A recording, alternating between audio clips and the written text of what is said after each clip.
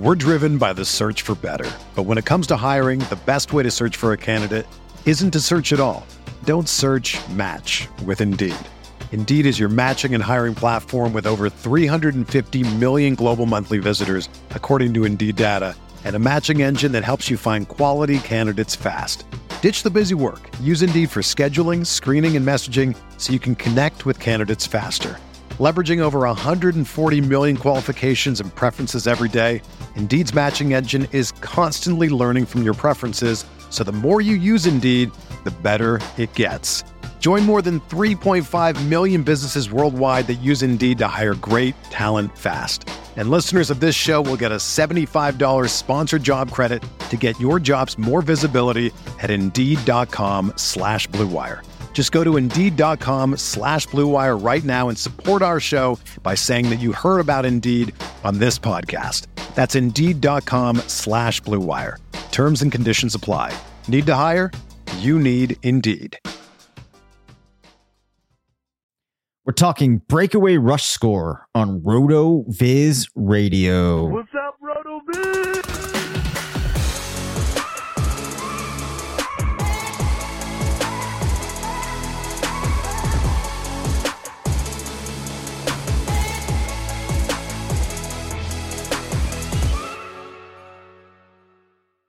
Welcome into the RotoViz Fantasy Football Show. I'm Dave Cabin, one of the owners here at RotoViz. Unfortunately, I am recording this podcast solo tonight because Curtis could not make it. He is tied up dealing with some things out at the hospital in Ohio. He will be back next week, though. And then another unfortunate thing happened was I was talking with Sean Siegel before I was going to be recording for the night. He asked what we were going to be recording or what we're going to be talking about on the show, mentioned that Curtis couldn't do it. He offered to step in and he had 15 minutes in which he could talk to me. He started asking me some questions. He wanted to put me on the hot seat for this episode. Unfortunately, something went awry in that recording and I only have my side of the audio. So what I'm going to present to you now is a very mixed up version of our conversation where I'm going to outline the questions that Sean asked me. He gave some great commentary on things that I am not going to be able to include, but I will kind of summarize what his questions were and then play the responses that I provided. I am sorry. This is a less than optimal episode. I still think the information is going to be decent, though. We're just going to have to go with it. Though Curtis is not here, we will still play some sound effects. All right, so I should probably start off by mentioning breakaway rush score. We've talked about it a number of times on the show, but in case you are new or you haven't heard before, breakaway rush score is a metric that I developed that looks at runs that a player is breaking of a certain distance. I look at various thresholds like over 15, over 20, over 30, over 40, over 50. I have found a way to blend those in the way that is the most predictive of points scored when a player enters the NFL. Tends to be one of the better metrics that we have for predicting success. And then it's also looking at the number of attempts that a player had and kind of blending them in a way that becomes a better predictor of points per game when a player enters the NFL. So it's really looking at, did a player get a lot of opportunity? When they were getting that opportunity, were they able to generate breakaway plays, long rushing, explosive type of plays? That's really the crux of it. We've published the results of it in a write-up on it every year in the guide. I explain a little bit more about the metric in there and exactly how it's calculated. But that's really the background that you need. And it's one of the things I'm most interested in looking at every year when I start to evaluate the rookie running back class. So that's the background, and there's more information on the site as well, related to articles in years past that will walk you through the process of calculating it a little bit more and help you to understand a little bit better. But here is the chopped up interview. So the first question that Sean asked me was how I use breakaway rush score in contextualizing a player and how large of a role it plays in my process. And this was my answer. Yeah, and that's a great question, because this is one of those metrics where if you don't have the proper context for it, you're definitely not going to be using it in the right ways. So the first thing that I always do with breakaway rush score is I compare it to what scouts are saying about a player. And one of the best examples of this is Royce Freeman. When he was coming out of school, you heard people talking about how he suffered an injury in the middle of his career and he was never the same player after it, that he lost his explosion, lost his big play ability. But when you looked at breakaway rush score, you could see that actually post-injury, he was breaking off more big plays, which you would think would make him more explosive. So I use it to check if the narrative on a player in the scouting reports line up with what we actually see players doing on the field. Because I think Najee Harris was a great example. Everybody last year was thinking that he was this very explosive guy, but a lot of it was because you were seeing the same 5 or 10 plays over and over on the highlights. So that's the first thing I do. I see if what I'm being told about a player is actually supported by evidence. Then the next piece of it is I am going to look for players that far outperform what I might have expected. And then I'm able to drill in on a player and say, wow, like this guy looks like he has some big playmaking ability. Is there more to this player? And then adding that into their overall profile. Because we know that big plays can save a player, especially if they can translate those to the next level. We know that breakaway rush score is one of the more predictive things we can look at with running backs. But I don't necessarily use it to disqualify players altogether. Now, as you said with a guy like Josh Jacobs, who, Najee Harris and he kind of come up in a similar conversation. Jacobs did not score well at all in breakaway rush score and still had a decent career. And a lot of that you could say is because he got the draft capital needed to get in early, have the opportunity. And then I guess he's in a situation where he's competent enough that he can still manage to compile those points. So when I'm looking at a player this year, like Brian Robinson Jr., another Alabama back, another Alabama product, and I see him score negatively, I am not going to use this low breakaway rush score to completely throw him off of my list. But I am at the same time going to take a deeper look at some of these players that scored better and be more apt to digest the rest of their profile and then maybe find the other positives for them. So I don't think it's a make or break type of metric, but it's a great way for identifying some players that perhaps you need to look at a little bit more. And then also what we do see is when there's really special prospects that also really crush in breakaway rush score, it tends to be another signal that this is a player that we need to look at, just like somebody like Jonathan Taylor, somebody like Melvin Gordon, who entered the league with a really high score. Another example would be somebody like James Conner that, I think could have gone under some people's radars, but when you see his name popping on these lists, you have to give it a second look.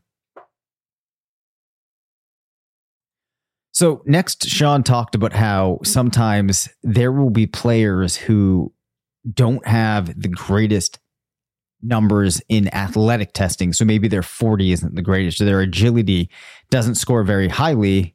But yet, if you watch them on the field, sometimes you would think that these are guys that are going to be extremely athletic. He provided a couple of examples that escape me right now, but essentially what he was talking about was that sometimes breakaway rush score is a way for him to identify players that have traits that translate to success, but it's not going to show up in the athletic testing. And here's what I added onto that thought. We're driven by the search for better. But when it comes to hiring, the best way to search for a candidate isn't to search at all. Don't search, match with Indeed.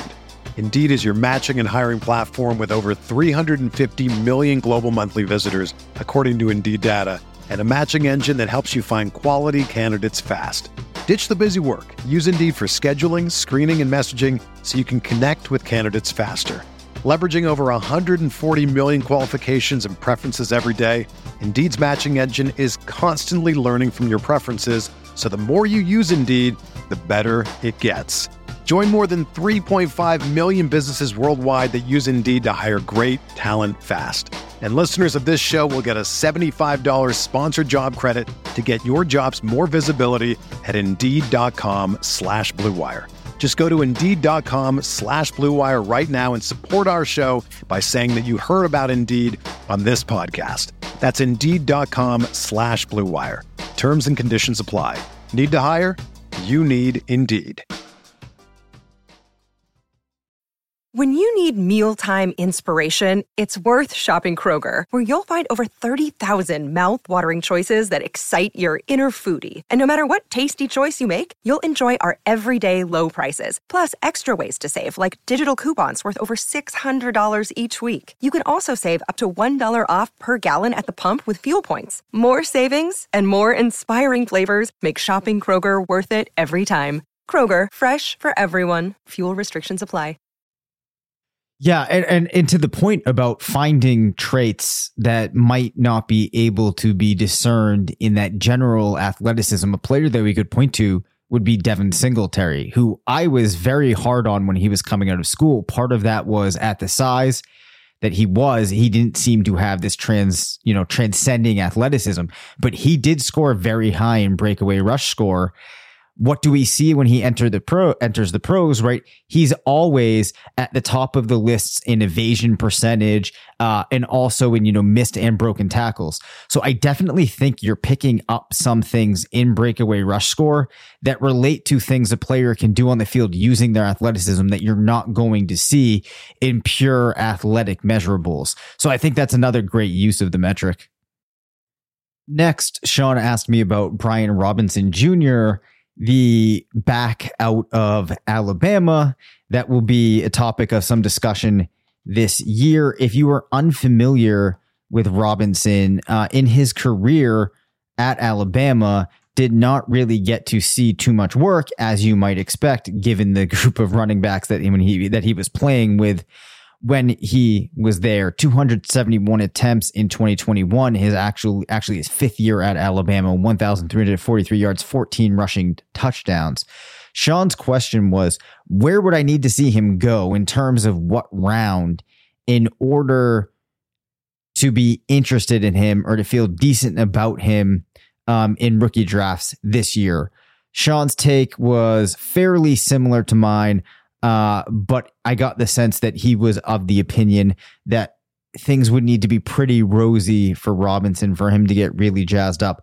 Like me, he's not super high on this year's running back class. I don't think that most people are, but here was how I addressed the question about Robinson and where I would need to see him go to be more intrigued for rookie drafts this year.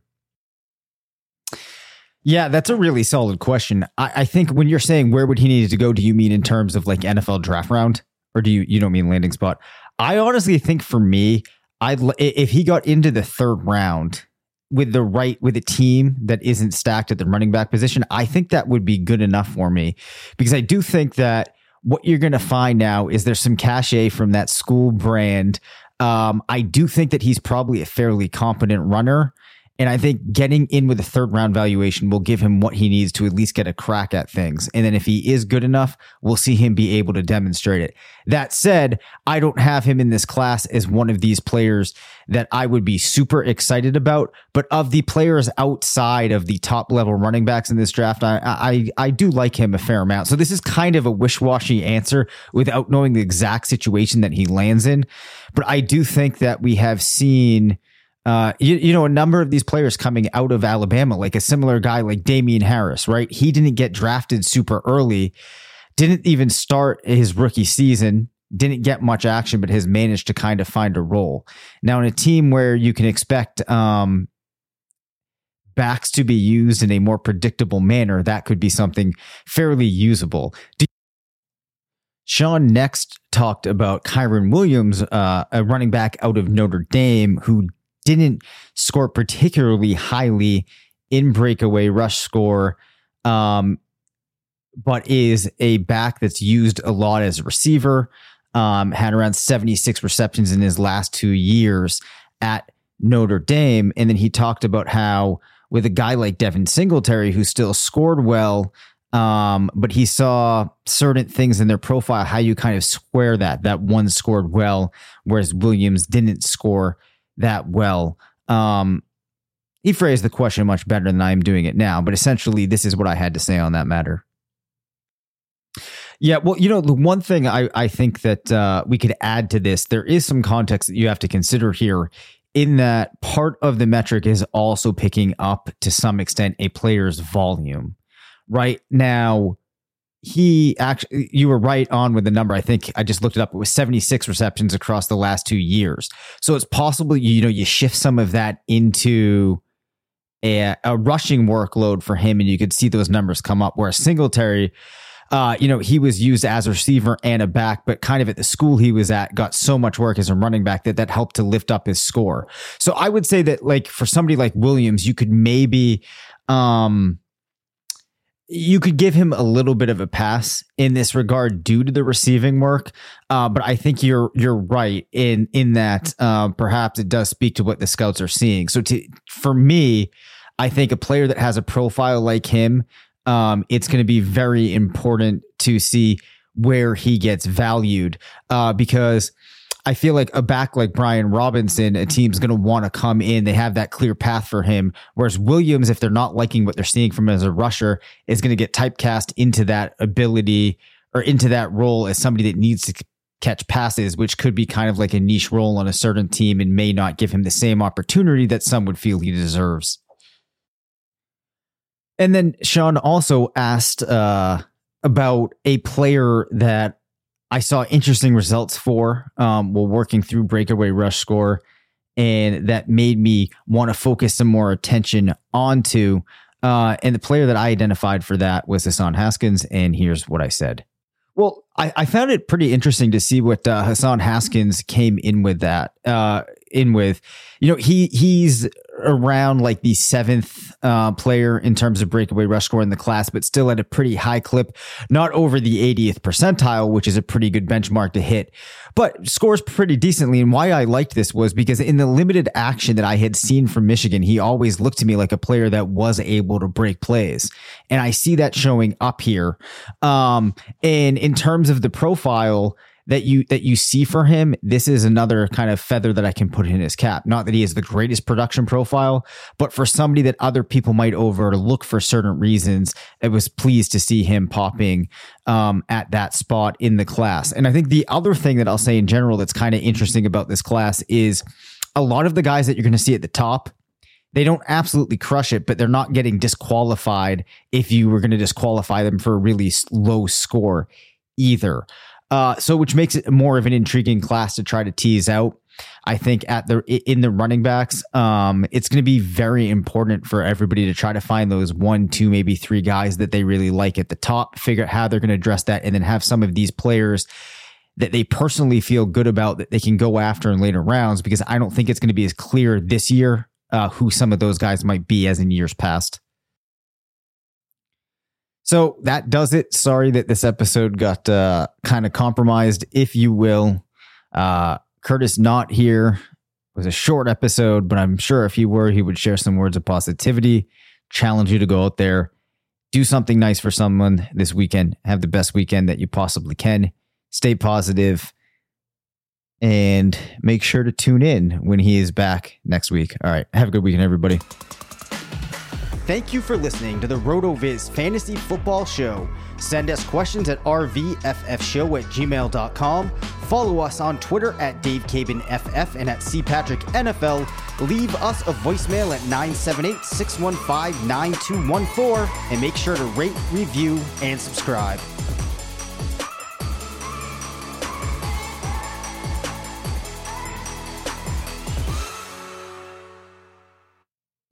The headlines remind us daily, the world is a dangerous place. The elites in charge say everything's fine, stop noticing. But you know better. And your gut knows that time is short to prepare for a world that is 4 missed meals away from chaos. My Patriot Supply has helped over 3 million families become more self-reliant and is the company Americans trust to prepare. Go to MyPatriotSupply.com and secure their best-selling 3-month emergency food kits. Each contain delicious breakfasts, lunches, and dinners, averaging over 2,000 calories per day. Secure at least 1 food kit for each family member. For a limited time, save $200, plus get free shipping on all their Ready Hour 3-month emergency food kits. You're not ready if it's not Ready Hour Foods. My Patriot Supply also has solar power generators, water filtration units, biomass stoves, heirloom seeds, and critical survival gear. Shop MyPatriotSupply.com today. MyPatriotSupply.com.